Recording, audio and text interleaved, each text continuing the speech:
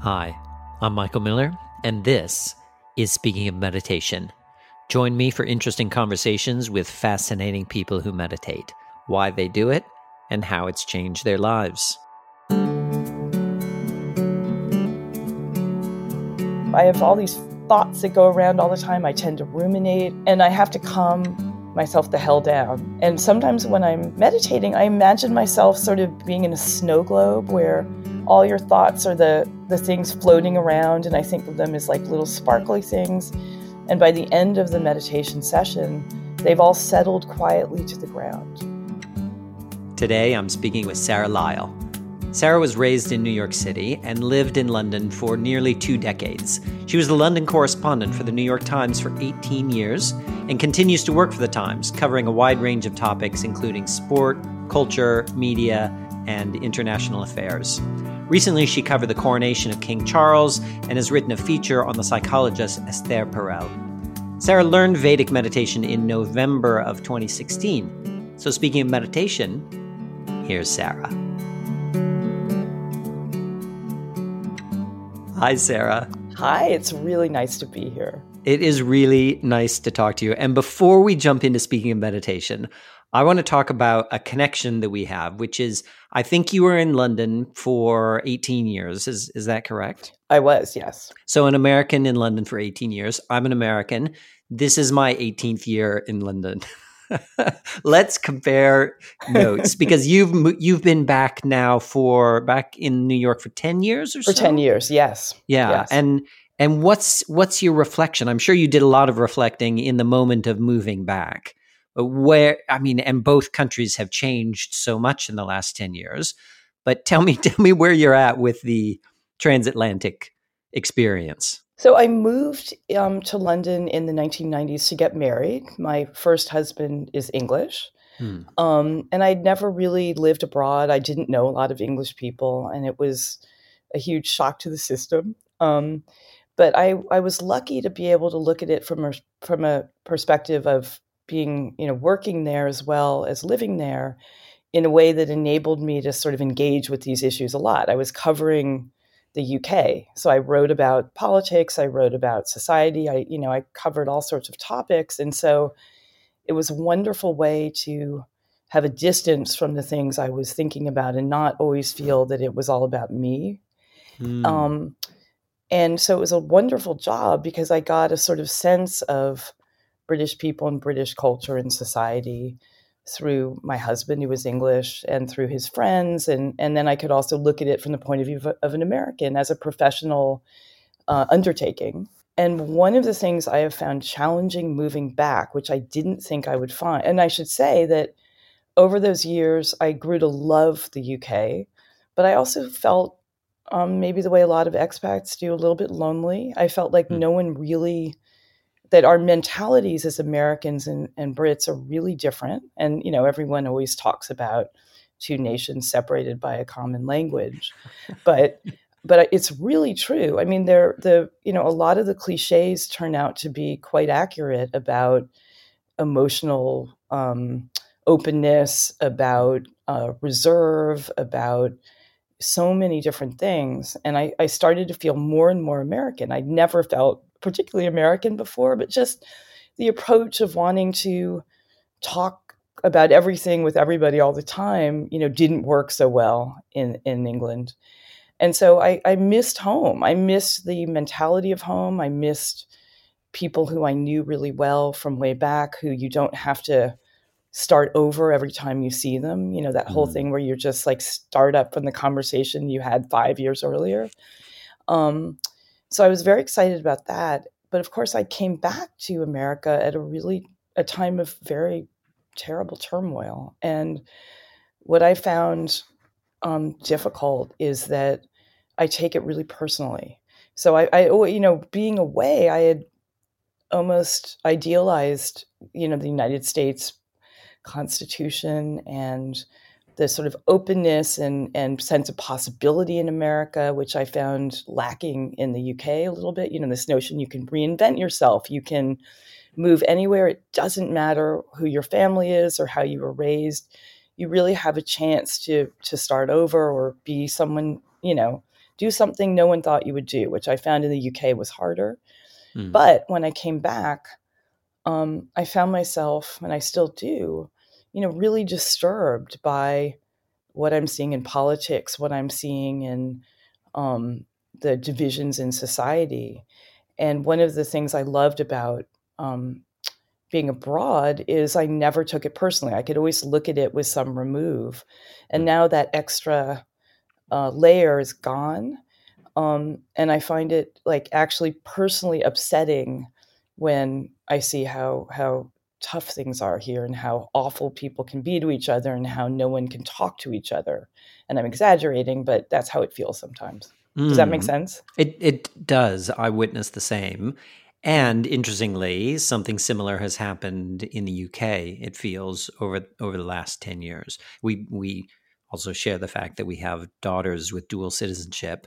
And when my daughter was born right around 10 years ago, I felt like, oh my gosh, you have an American passport and you have a UK passport, and she also happens to have New Zealand citizenship. And, there was this sense of possibility. You can work in Europe and you can go to Australia if you wish.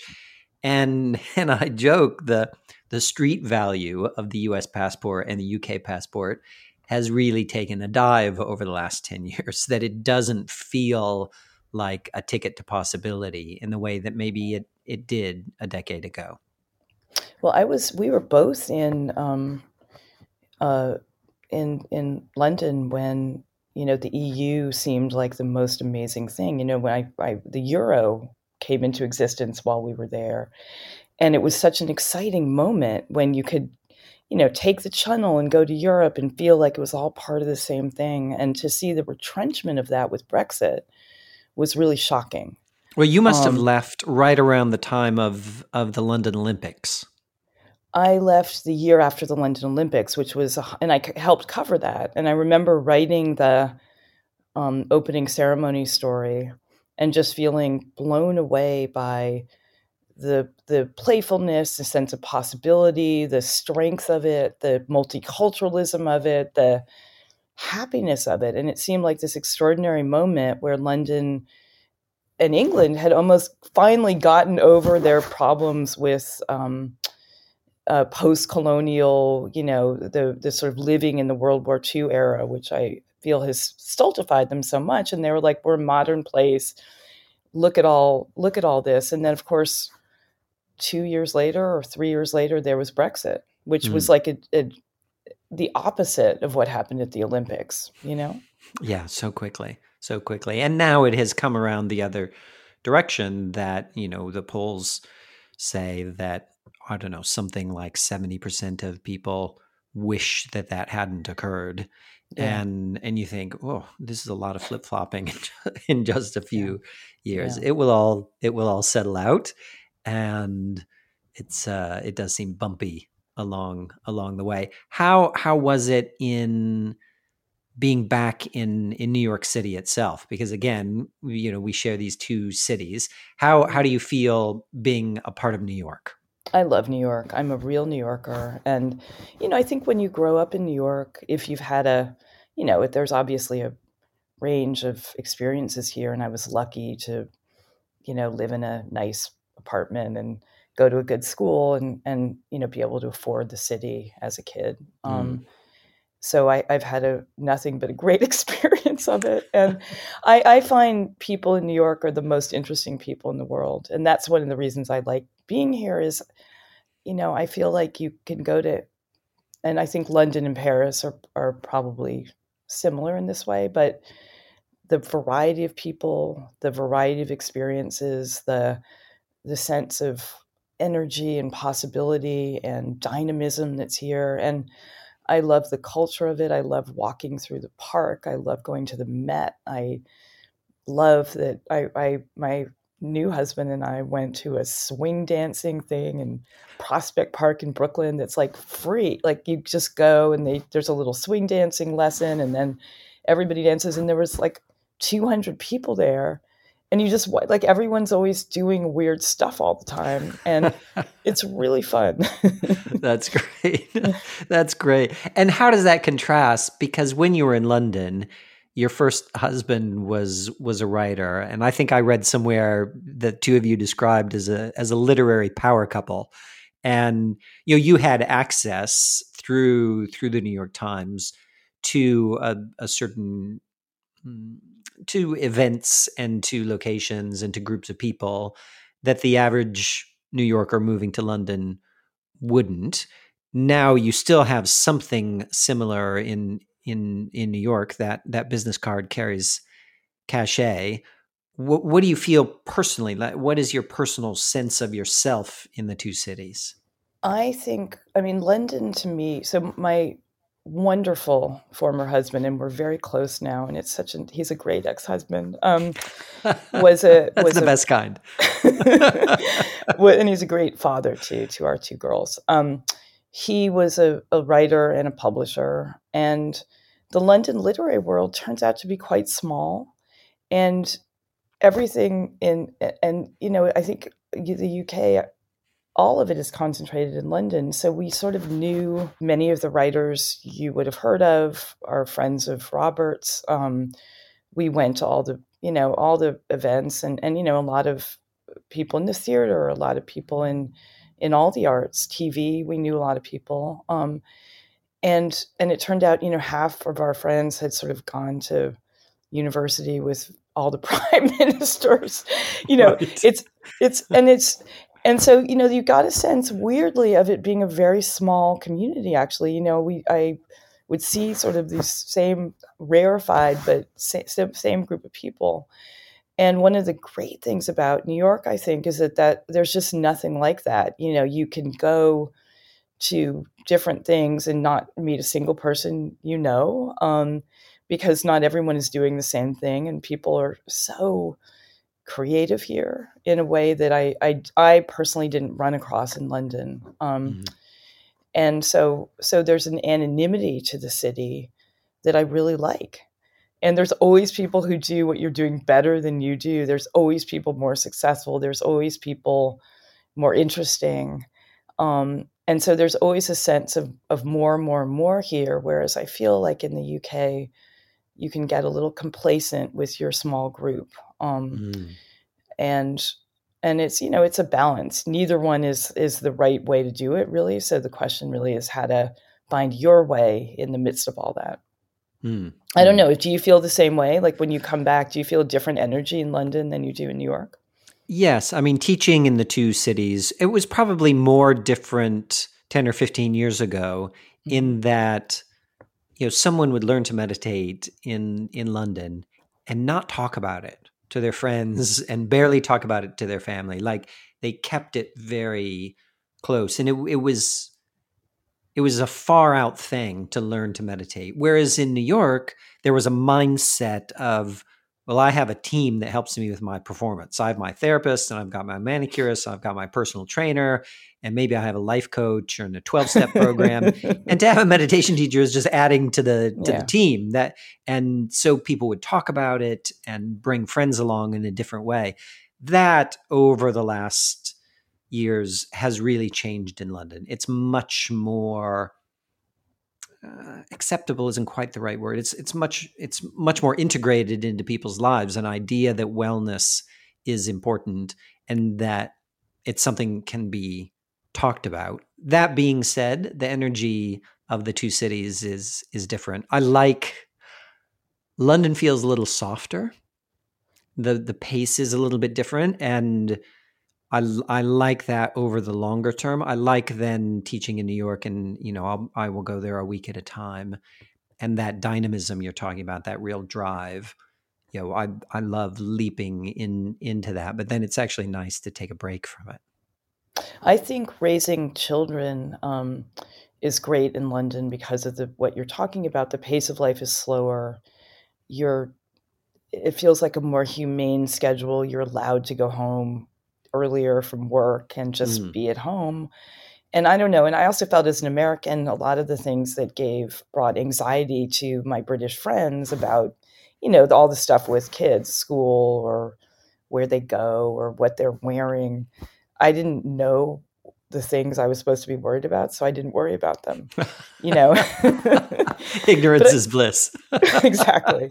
So, and I feel like this sort of anxiety around raising children in New York is pretty tough. And I'm glad I mostly miss that with my kids. Yeah, interesting.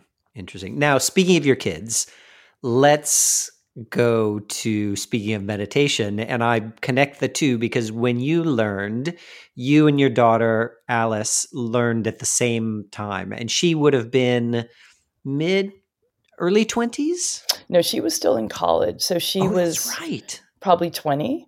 And it was Yes. great. So she went to Columbia, which is in New York City, and I live in Brooklyn. And she was living uptown, and I was so excited. She was going to be in the city. I could see her all the time. And of course, I didn't see her that often because she was living her own life. And so when she suggested doing this, and she knew about it because of our great friends in London who meditate with you in London, the Yes, Spicers. yes. It's like, Victoria and her whole family. They yeah, have yeah. sent so many people along over the years. You should give them a percentage. So Lily Spicer is a great friend of Alice's, my Right, daughter, from growing right. up in London together. They were in the same class. So I think, Lily, by the way, another yes. podcast guest. I think she was one of my very first Oh, guests. fantastic. So go back and listen to that. You'll I love will. it.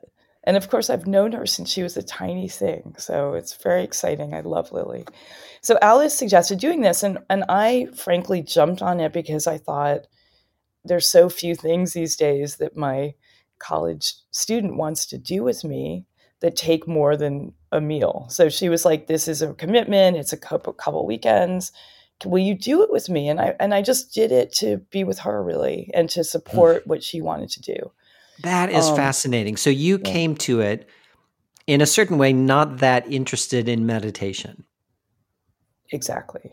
I had tried, so we probably will talk about this a little bit later, but I've always had trouble sleeping. I've always felt the sweet spot for me between anxiety and boredom is hard to find. So I feel Yes. like it's either super anxious or a little bit bored and depressed. And there's somewhere in the middle that I always strive for and I've had a hard time with. So certainly the last few years I was in London when it looked like Robert and I were going to split up. And again, he's amicable, he's great, and everybody should have a divorce like our divorce. Um, but I was so sad. I was really sad and I was really anxious. And of course, I couldn't really talk to him about those things because you can't confide in the person who wants to divorce you. So I tried stuff and I tried things like, I don't know if Headspace had started then, but I know at one point I was doing Headspace. I tried downloading things that would read soothing things to you and have some, um, subliminal messages. And they're like, it'll tell you to be calm in the middle of this. And all those things made it worse. Like I'm such a verbal, the words, I get tripped up on the words and I start to obsess about what they're saying. And it makes me much more anxious. And that Headspace guy who supposedly has such a calm voice, I started hating listening to his voice. Oh, no. Sorry. And so it made me more upset and more anxious. So I was sort of thinking like I'm one of those people who can't do this, like and I sort of thought it was like when you watch those shows where they're going to hypnotize people. And some people can't seem to be hypnotized because their mind is against it. And it feels like you have to be sort of with the program to be susceptible to it. So I felt it was going to be like that.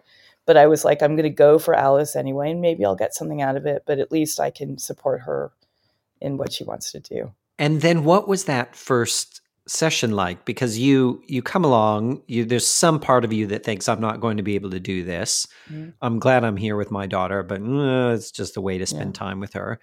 And then right away, there's no messing about. You witness the ceremony and you get pulled into a room by yourself and you learn your mantra. And within a few minutes, your eyes are closed and you're meditating. What do you remember about that experience and how you interacted with it or with the words that were spoken? I thought it was great. First of all, I really liked the other people. I was, again, it's like one of these New York experiences where you go and there's just such an interesting, lovely, surprising group there. I mean, there were young people and older people. There were some couples. There were some people who looked, agitated, like they really needed this, and other people who looked like they were probably more suited to it. Hmm. So I loved the energy in the room. I loved the quiet of the instruction. It's like talking to you. You give off just a calmness that I always feel better when I talk to you, because I feel like you have an inner self that sort of comes out. And I felt that with every meditation session we had, that I was in really good hands, that it immediately made me calm down. And I feel one of my things that I've had to wrestle with through all this is that I tend very much to pick up the energy of the people around me, and I have to work harder to have my own energy regardless of what I'm getting back at me.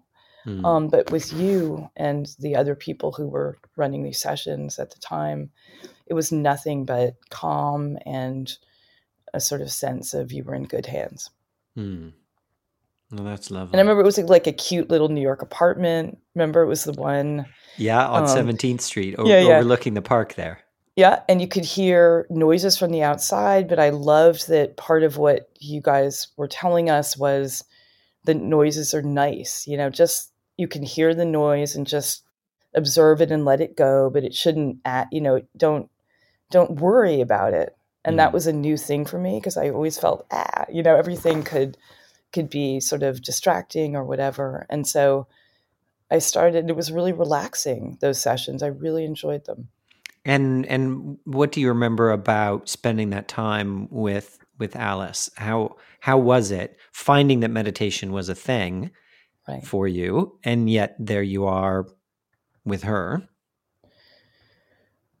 It was an interesting moment because, and you'll find this when your daughter is older, when you get to a point where you're sort of taking a backseat to your child, and you're not telling her what to think or how to feel or saying she should do this. She was telling me I should do this. And so I just wanted to listen more than I said things, and to try to be open to it as possible. And seeing her enthusiasm about it made me really happy. And I felt a slight envy, because I felt like if I had done this when I was in college, it would have been really helpful through the earlier parts of my life. Oh, And everybody thinks this. Everybody learns to meditate, and they're like, Yeah. "Oh, if only I'd done this 5 years ago, or 10 years ago, or 20 years ago, how different things would have been." But beyond that, it came at a very time of real turmoil. And you mentioned November 2016, but I think we started in October 2016, the end of October, because, and I'm going to remind you, we saw each other fairly recently, and I'm going to remind you about what happened then. And I was at that time, what was I covering? I can't remember. I wasn't covering politics, but of course, politics was the big thing going on in the U.S. because it was coming up to the election, the 2016 election, and the existence of, I can't even say his name, I don't want to, the former president now in our life was really hard for this country. And there was a tension in the air that was awful. And one of the reasons I became a reporter is because I firmly believe that we should all engage with what's going on in the world. We should engage with current events. We should engage with politics. We should educate ourselves. And being a reporter has always been a way for me to learn enough about something that I am calmer knowing than not knowing. For the first time in my life as a reporter, I didn't really want to know about this man. I didn't really want to engage with it. I was assuming Hillary Clinton would win the election. And so there was that all going on in the air as well, this sense of we're in this sort of scary moment, but it's going to be okay when November comes. And the reason I sort of brought all that up is because we had completed the weekends of training. And I remember so clearly, there was, I think, a Monday night where everybody was invited to come and do a group meditation. And this was election eve, 2016. And we came in and everybody was like, oh my God, Trump. Sorry, I just said his name. And I, at that point, so this is also I'm actually pretty even traumatized talking about this. I had been assigned on election day in 2016 to write the story about how extraordinary it was that America had its first woman president. And because the polls were so skewed toward Clinton. So I got up in the morning. I went to a bunch of polling places in the city. I voted myself, and was able to, and I mostly talked to women who had showed up in all these places. They were wearing pantsuits. Older women were talking about being sexually harassed as young working women, and the extraordinary moment we found ourselves in. And we had reporters at Seneca Falls. We had reporters at Smith College, wherever Hillary Clinton went to college. We had reporters at her childhood home in Chicago, all sending me files about how thrilled people were, and people were going to these places and crying. So I wrote this beautiful piece. And as the evening went on, of course, we all know what happened. I was in the office and I had told my younger daughter, who then was in high school, you should come to the New York Times on election night. There's no more fun place to be than our newspaper. It's going to be an amazing night. And of course, as the evening went on, I had to revise my story. It was a beautiful story. It was on the front page. It was going to be on the front page. And then by 11 o'clock, they just killed the whole thing. And Isabel showed up around then, and she found me crying and drinking whiskey. Someone had left some bottle of whiskey somewhere, and I was drinking out. It was just, and I almost shouldn't really talk about my politics on this podcast because I'm not really supposed to have politics, but just as a shock to the system, it was just a terrible night. And so, but I remember the night before, we all went to have this meditation. And I remember somebody saying, oh my God, we could have the apocalypse tomorrow. And I said, there's no way it's going to happen. And you said, actually, we should leave open the possibility that it might happen. And I don't think it was because you had better insight into politics, but you had maybe better insight into the philosophy of the world or whatever. And so I remember, and by the way, the exact same thing happened with Brexit. So my office had said to me, look, if Brexit if they vote yes for Brexit, you have to go back to London and help cover it. And I said, there's 0% chance it'll happen. So, So it was a moment for me where I was like, I have no idea how to even understand any of this. But being in that meditation the night before had slightly prepared me in a way that nothing had. And so it's all very caught up in all that for me, the beginning of this.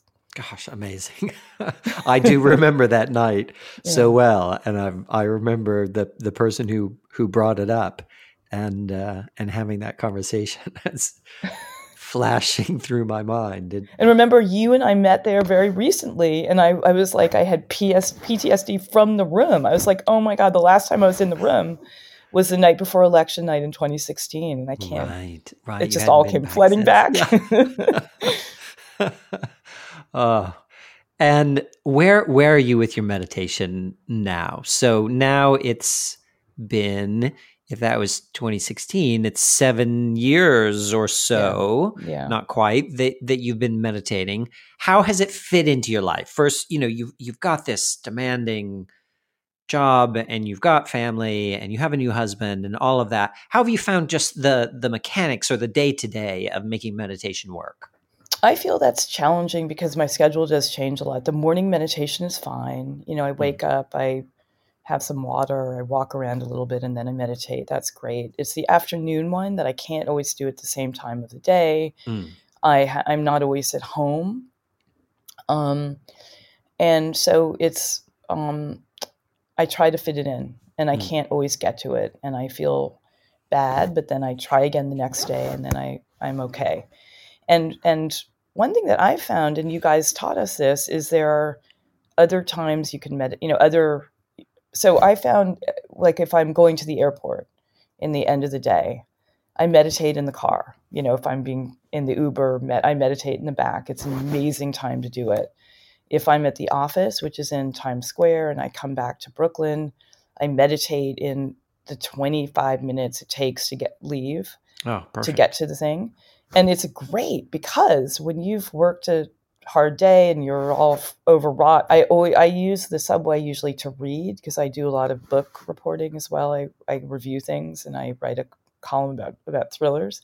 So I love the subway. I use it as a time to read, and I always look forward to it. But now I realize that I have to sort of calm my nervous system before I get home, and I use that time to meditate. I end up feeling so much better than when I got on the subway, even if there's a million people, even if I can't get a seat, even if there's, announcements about whatever, and I put my earpods in. What a great invention for moments like this.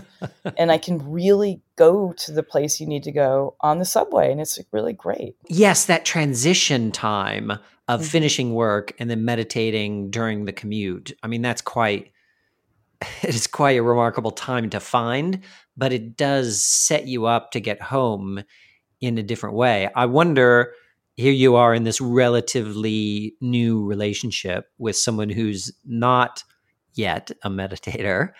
What we always leave the yet there. What's your experience of entering a relationship as a meditator? I think meditating has helped all my relationships. First of all, Bill, my lovely new husband, is super supportive. So even if he's not a meditator himself, he's always been someone who, to the extent he has anxiety, he gets it out through sports. He works out, he rides a bicycle, he swims, he plays tennis. So he tries to go outward rather than inward.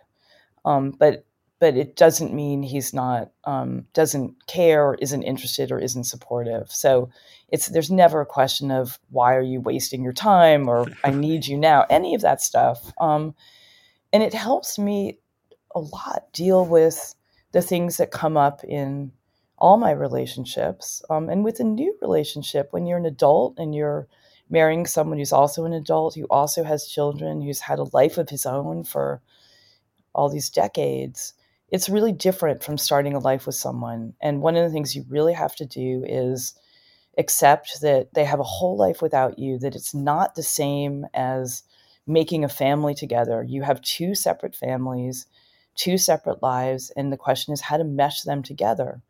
So a lot of things that when I was younger, when I was newly married, for example, or when I was dating before I got married, would have made me, made me feel bad, made me be more demanding, made me more anxious. I can really let go with Bill and, not respond in the moment, listen more than I talk, which is always a problem for me.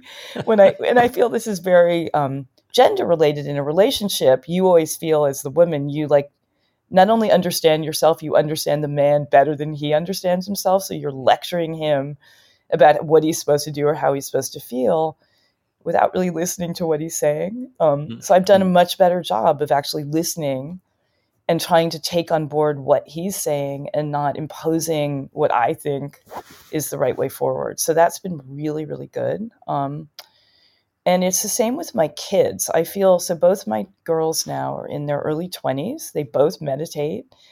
And one of the challenges I've had as a parent, particularly during this tough period, is how to be a sort of center of gravity for them and not be buffeted or, pushed around by their emotions.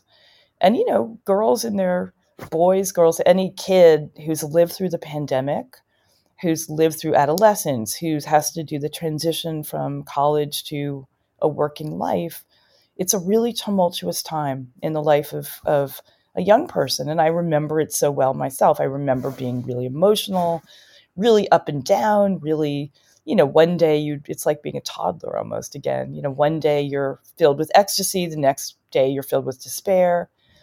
And I remember being that age and having a parent who would become so alarmed when I was upset that she wasn't, as much hard as she tried, she wasn't that helpful, because she would get so upset that I was upset that I'd feel worse, and I'd feel I had to be okay for her, and I wasn't allowed to work it through. And I think I had a harder time with my kids when they were going through adolescence, because it was so upsetting to be around a kid who's like, oh my God, my life, they'd say things like, my life is over. I'm so depressed. I can't blah, blah, blah. And I'd always feel so upset for them. And what I've tried really hard to do is learn how to sort of listen to what they're saying and, kind of go, and not tell them what to do, not tell them how to fix it necessarily, but make them realize that I am totally got this. I understand what they're going through. It's going to be okay. I'm here to tell them they're okay. And I think that's all from meditation. I'm not that reactive, and maybe they would disagree. I'm sure it's a work in progress, but I feel I've been much better at handling the inevitable stuff they've gone through. And again, the pandemic was awful for young people who were in school. And I was terrified during the pandemic for so many reasons as well. And to have to try to calm down and help them was really a great experience, actually. To feel you could do good in someone else's life, maybe by being stronger than you actually felt yourself.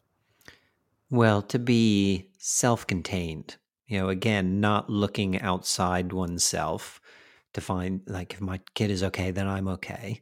That actually you were able to hold that space between you, because in a certain way, you were okay.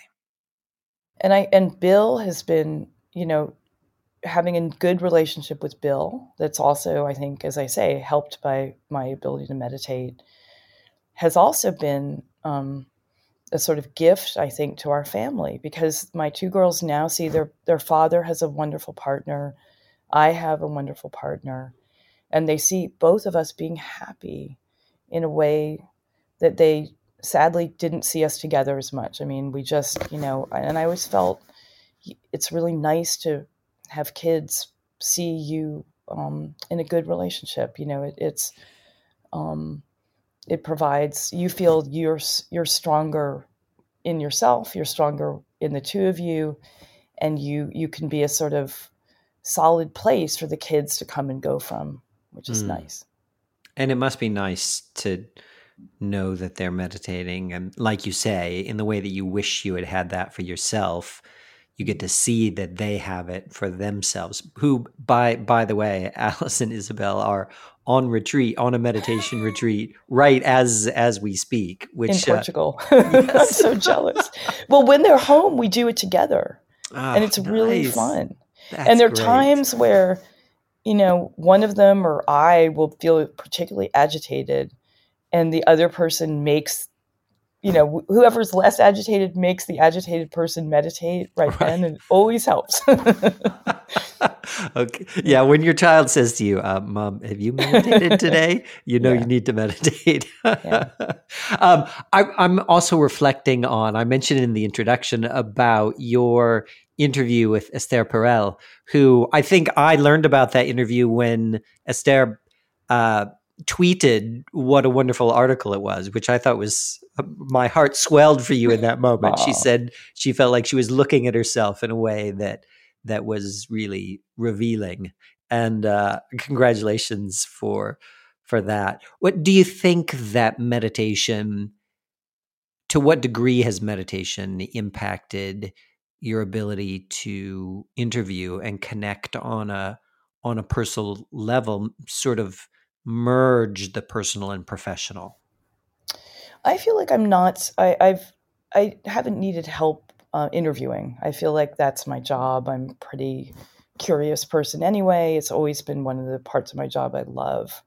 what it has helped me with is the sort of performance anxiety I can feel before these interviews. I always feel like I have to bring my whole game to it. I have to be really present for it. I can't be, some people you interview are challenging. They're not that receptive, or they push back, or their answers show you they didn't like the question. And I always feel I have to gird myself for that. And with someone like Esther Perel, who's really brilliant and has a big body of work behind her, and I think the issue with her is, how could I be prepared enough to ask her the right questions in the, space of time we had, and not, and she's been written about a million times as well. So it's not even, so it was, how do you find other questions, maybe and also, how do you look at her life and pick out what's interesting enough to talk more about when there's a million things you could talk about. Hmm. And it's maybe a function of getting older as well. I feel not scared of the people I interview the way I did when I was a kid. Hmm. And with someone like her, I just felt, and I also feel like if it doesn't go very well, I don't feel devastated, which I used to feel as a kid as well. I felt so terrible all the time. And so with her, I don't know. I found her absolutely fascinating, and really surprisingly extraordinary in person. It's hard when she's such a sort of celebrity, and I think the tendency with her is that people who've only come to her, let's say through her podcast or through her public persona, they think she's sort of a celebrity shrink. But when you go back and read her work, when you talk to other therapists who worked with her, who realize how rigorous she is, how dynamic she is, how incredibly well versed in the history of her profession and in the scholarship of her profession, to marry that with what you see, this glamorous, sexy, person talking about emotional lives with you, is what people have a hard time sometimes understanding. And that's what I tried to focus on. And with her, I was so intrigued by her personal history, growing up as the daughter of Holocaust survivors, growing up in Belgium, and then becoming this international person, really through the strength of her own ambition and curiosity and brilliance. And that's what I really thought was extraordinary about her, actually. Yeah, she's Have you remarkable. had talked to her or had her? During the pandemic, she and I spoke at a virtual event, so we didn't interact directly, but I got to witness her interacting with a quite small group of people, and I found her ability to sort of, you watch a TED Talk and there's a certain Yeah. presentational quality to that she does so beautifully, and for her to drop that and just sit in a chair and actually ask questions, you could see how the podcast, her podcast, Where Should We Begin, works in that she's genuinely interested, and in that moment there's not the austere personality pasted on top of it. There's a human there, and I think that is Exactly. unusual, the ability to hold both of those facets of personality.